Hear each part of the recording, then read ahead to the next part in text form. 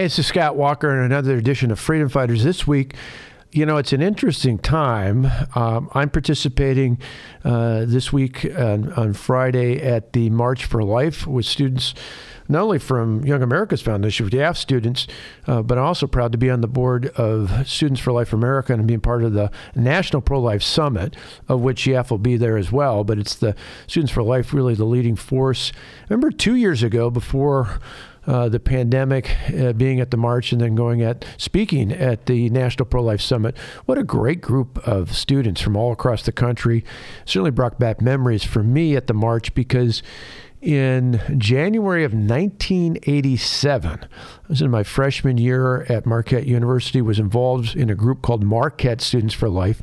A number of us came out to the march. It was particularly memorable that year because it snowed so much, and anyone who's been to Washington or the D.C. area knows that even a little bit of snow wreaks havoc on the city. But in this case, it actually was a lot of snow. If you look at the March for Life's website and their history of the march, they actually talk about January of 1987 because it snowed so much. But yet there was still a massive crowd there. The only thing it did to us was it made it harder to get around and eventually harder to get out. I think we stayed for a number of days beyond our original departure date, had to miss a couple classes until we could safely fly back to Milwaukee. But it was a memorable time marching. I remember being out on the grounds, not too far from the White House, and because of the storm and everything else, President Reagan wasn't physically there, but he called in and gave a very monumental defense of life. And of course, I was always a big fan, as I am today, of our 40th President, Ronald Reagan. But between that, the march, going up to the Supreme Court, little we know back then, in 87, that was about a decade and a half after the infamous Roe v. Wade decision. And here we are many decades later. Although it's an encouraging time, we're on the cusp of a pro-Roe generation, a pro-Roe era, where we look at the Dobbs decision and whether it's in that case, although it's very likely, I think, I'm not a lawyer, but from observers of the court, it seems like this would be a logical case for Roe v. Wade to be thrown on the ash heap of history. But whether it's that or some case in the near future, I think the table is set. While Chief Justice Roberts is the Chief Justice, this has clearly now become a Thomas court. And I think if you look at that makeup, particularly with the latest edition with Justice Barrett, this is a court that understands. I mean, there's a couple elements to this. I remember talking to Ed Meese about this when the Dobbs decision was out. He wrote a great piece on this at the time, and I think it was printed in the Washington Post, about the legal ramifications, about why Roe v. Wade was just wrong. It's important for people to remember, though, as someone who's not an attorney, who believes in that assessment from a legal perspective, but who looks at the larger picture, I think one of the biggest takeaways we need to think of at this time, at this moment in history, is that the likely outcome, should the U.S. Supreme Court pull back, throw out, overturn Roe v. Wade, is that it will eliminate that erroneous decision if that were to happen, but it doesn't mean that abortion will be illegal in America. What it means is the decision as it was prior to 1973 will be back in the hands of the states. Governors and state lawmakers across the nation will have to make decisions. In many states, like mine, for example, in Wisconsin, there is a law. There's still on the book a law that makes it illegal for abortion. It hasn't been enforceable because of the Roe v. Wade decision, but there are a significant number of states that have either laws that were in place before or laws that would go into effect if the Supreme Court decision were changed. There are other states that are debating them, discussing them, and then there are some states like California and New York State that probably would go the opposite direction. In fact, Gavin Newsom, the governor of California, has talked about how if the laws in, for example, Mississippi was upheld, that not only would they claim to be a haven for abortion, which is odd to think about, saying, we want you to come to California so you can be safe in killing your unborn child. Kind of a bizarre statement to make, but they did get a step further. They actually said they'd help provide, cover the cost of people to travel to the state of California. So you can see in America there will clearly be extremes. And that's one of the points I want to spend just a few minutes talking more in depth about, because something I wrote about this week in the Washington Examiner, a more in-depth column about this idea that it's not enough just to win the legal argument. Winning in the court of law is incredibly important, because right now, many of these laws, many of these rules, many of these regulations are prohibited under the erroneous Roe v. Wade decision of the past. And if that were altered, it would open the door, but it would only take it from the court of law to the court of public opinion. And I think that's something that's incredibly important, particularly for elected officials all across the country at the state level. People who run for the state legislature, people who run for governor, people who run for other statewide offices need to be mindful that in a post-Roe era, you've got to do more than just fill out a survey that says you're pro-life. You've got to do more than just say you think Roe v. Wade was a bad decision. Now we've got to make the case. We've got to win in the court of public opinion. And that means we've got to learn to shift our argument away from just the legal battle, which is not insignificant, but to the moral case for this. And we've got to do it in ways that are compelling and telling stories. I think there's a tremendous opportunity. One of the things we saw 2 years ago, almost to the day, 2 years ago, when then Virginia Governor Ralph Northam was in a radio studio, much like the studio I'm in today, and one of the questions came up. It was about a piece of legislation that a member of the House of Delegates in Virginia was pushing. And it was a radical thing that was really a live birth abortion, allowing for live birth abortion in the Commonwealth of Virginia. And Northam, who's got training as a doctor, so it's even more remarkable when you consider what he said. But he said on this radio show that they said, well, what would happen? And I don't even thinking about this, certainly didn't think about it politically. He said, well, the child would be set aside, it would be made comfortable, and then the doctor and the family would decide what to do next. Remarkable statement. Remarkable statement. Think about it. It basically is saying that even after the child was born, they could still make a decision to retroactively abort that child. And what they're talking about, be clear, to be honest, is overwhelmingly the situations would be where there was a serious disability. But for everyone who's got a child, who's living a wonderful life with a disability, they understand. I think of my friends, the Duffy, Sean and Rachel Duffy. They've got 9 kids. Their 9th child was born with a disability and a heart condition. Not only do those two as parents, but their children, Evita, their oldest daughter, and others have talked about this, how their youngest child, their youngest sibling, is by far the spark of their life, the one that gives us the greatest love and the greatest joy. Parents and siblings and family members repeatedly say this. But that aside, just the gore of saying that a child is born, the baby will be set to the side, made comfortable. Why would you make something that's not a human being? Why would you make something that just, as some would say, just a glob of tissues? Why would you need to make them comfortable? Well, the reality is because it's a human being, not even just an unborn, in this case, an actual live birth. And they're talking about taking the life of that child. As I've said before, if you waited a few hours later, eventually went home from the hospital and decided to end the life of that child, in every state in America, there'd be some sort of a penalty related to homicide, some degree of homicide of taking that life. It would be murder. So why is it not murder while it's happening there at the hospital or at the clinic or wherever it might be? It is. It is. And that's something we need to be more powerful about, making the case. One of the most amazing things that came out of that wasn't just the outrage on the right, but the shifts that you saw.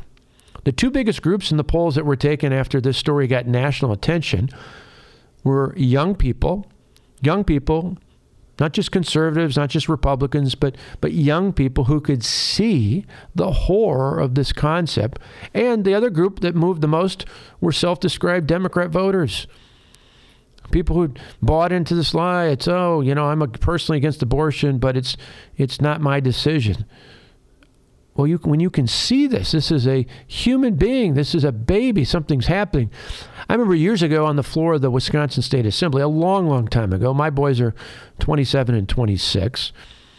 I still remember a bill we were debating. It came about because of a tragic situation where a pregnant woman had gotten into a situation with her estranged wife, just an awful, horrible person he was, and he attacked her, and as part of the attack, not only severely injured her, in doing so, killed her unborn child.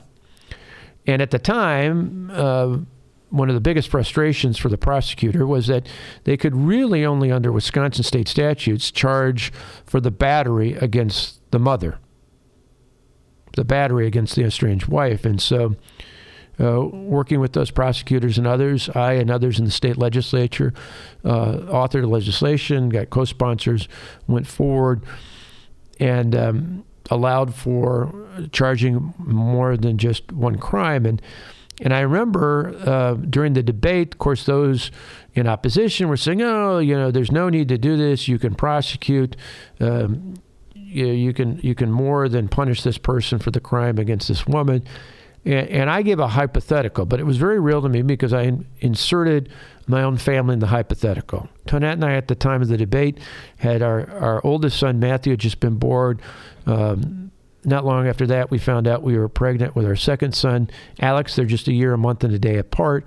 And so I inserted us, just to be clear, this didn't really happen. This is a hypothetical, but to make it real in the debate, I inserted my own family as the hypothetical. And I said, imagine Tonette and I and our son, Matt, we're in our minivan. We were driving somewhere. Tonette's pregnant with our next child, and a drunk driver slams into the vehicle. And in doing so, seriously injures Tonette because he, in the hypothetical example, rammed into the passenger side of the minivan, seriously injures Tonette. She survives, but much like this real example that we had of the estranged husband attacking his estranged wife, in that hypothetical, I said, imagine if Tonette lost our baby. I said, forget about the legal argument. Just think about this as a human being for a moment. What kind of a card would you send us? Would you send us a get well card? Because obviously, Tonette, in that hypothetical example, was seriously injured. Or, as a human being, not as a politician, not as a legal expert, would you send us a sympathy card? The floor of the assembly was silent. You could see the looks all across the chamber as people thought about this. Just as a decent human being, I think most of us, the overwhelming majority of us, would send that family in the hypothetical example a sympathy card. Why? Why? Because I think we all understand that in that hypothetical example, that mother, what happened to her was more than just serious injury caused by a drunk driver ramming into the minivan, but rather they lost an unborn child. We need to be prepared, particularly for those either serving in state government or seeking to serve in state government, need to be prepared to share those sorts of stories. And there's example after example after example. One of the members of my team just adopted a beautiful baby boy. After years of trying to conceive, God blessed them with this opportunity to adopt a child. There's so many examples of this. In fact, it makes me crazy when I hear from those who oppose the pro-life position that, oh, you're only pro-birth, you don't care.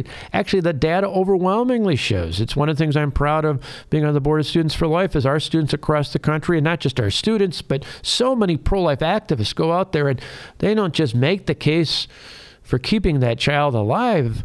They go out and they raise money and donations to get diapers and clothing and food and assistance, and oftentimes help put people up. I've been involved in a number of crisis pregnancy centers in Wisconsin and across the country. And again, they do more than just make the case for that unborn child. They'll often help people find housing. And occasionally, in some instances where there's domestic violence issues, help them get to safety. The people who care about life, not just for the moment of birth, but for a beautiful, healthy baby and mother and family and all that's a part of it. So oftentimes help with job assistance and job placement for not only the mother, but if there's father or other family members involved, just incredibly important. This is an issue that's going to be increasingly important, not just because the issue of life itself. I mean, the Declaration talks about all of us being created equal, that God has endowed us, has given us these rights, that they don't come from government, but they come from God. There are many, but amongst the most important are life, liberty, and the pursuit of happiness. You can't get anywhere without life. And so we're going to need to share that, and we're going to need to be unapologetic in our ability to share that. I remember a great example of this when I was first running for the state assembly. I'm knocking on a door, and the voter comes out and says to me, "What do you think about women's reproductive rights?" And I said, "Well, sir, I respect your position, or at least what it appears to be your position, but I need to be honest with you. I'm pro-life. My wife and I are pro-life. It's something we've thought and talked and prayed quite a bit about. When I just think about an unborn child, I understand there's difficult situations, but in the end, I'm going to side with protecting life." The voter looked at me and he said, "You passed the test." I shook my head and said, "What?" He said, "Well, politicians come by all the time and they kind of pander to whatever they think your position is. So I wanted to know if you truly believed this, even when you were threatened, even when you thought someone might disagree with you, even might react viciously against you." And I can't guarantee, particularly for those listening who might be running or in office right now or running for office in the future, that you're going to get every voter like that. I've had voters who didn't agree with my position, and the best I could do was tell them honestly where I stood and tell them that they deserved to hear the truth, and maybe there are other issues we agreed on, but on that one, that was my belief, and I respected theirs, but I was going to stand for life. I just think it's going to be incredibly important for people to share on a personal level. For years, people running for the state legislature have gotten by just filling out surveys for pro-life groups, and that's important, and that's good, and it's good to know where people stand, but they really haven't had to defend it. And this is something where we've got to get personal. Maybe it's someone in your own family. Maybe it's someone you know. Maybe it's someone at church. Even telling experiences like I remember pointing out when Matthew, our firstborn, when we had our first ultrasound, the image that we have today is nothing like the technology of today, but the image that we still have, that first baby picture, we call it, that ultrasound image where he was turned on his side, we could see his hand out, you could see the four fingers, you could see the thumb, and the thumb looked like it was in his mouth, and it looked like he was sucking his thumb, and I thought to myself, thank God my parents had instilled in me the wonder of the sanctity of life, but even if they hadn't, even if I was oblivious to it, at that moment, I don't know how you can deny. And even more so now when you can see these 3D images. When my little grandnephew was born the beginning of October, I remember earlier last year when Isabella would show me the images of little Levi on the ultrasound, and now they're in 3D. It's just so amazing. It's undisputable. We hear all this talk of the last 2 years about science. Follow the science, follow the science, follow the science. Well, the science clearly shows that an unborn baby is a human being. Let's follow the science and protect life. Since 1973, some 63.5 million children have been aborted, have been killed because of abortion in this country. Think about that. That's about the size of California and Texas combined. Just on an annual basis, you think about, we talk about work shortage, we talk about challenges, we talk about an aging population and the need for those to care for them. If we'd had all those people, what a difference it would make. But most importantly, just one, not just 63.5 million, just one of those lives is important enough to stand up and defend. That's what the march is about. That's what Students for Life is about. That's why I'm proud that's what YAF is about. We need to stand up and defend life, and we need to be prepared, not just to make the case in the court of law, as it has been the argument for decades now, and I'm increasingly optimistic that that will change. But then it becomes even more important to make the point, to make the case in the court of public opinion.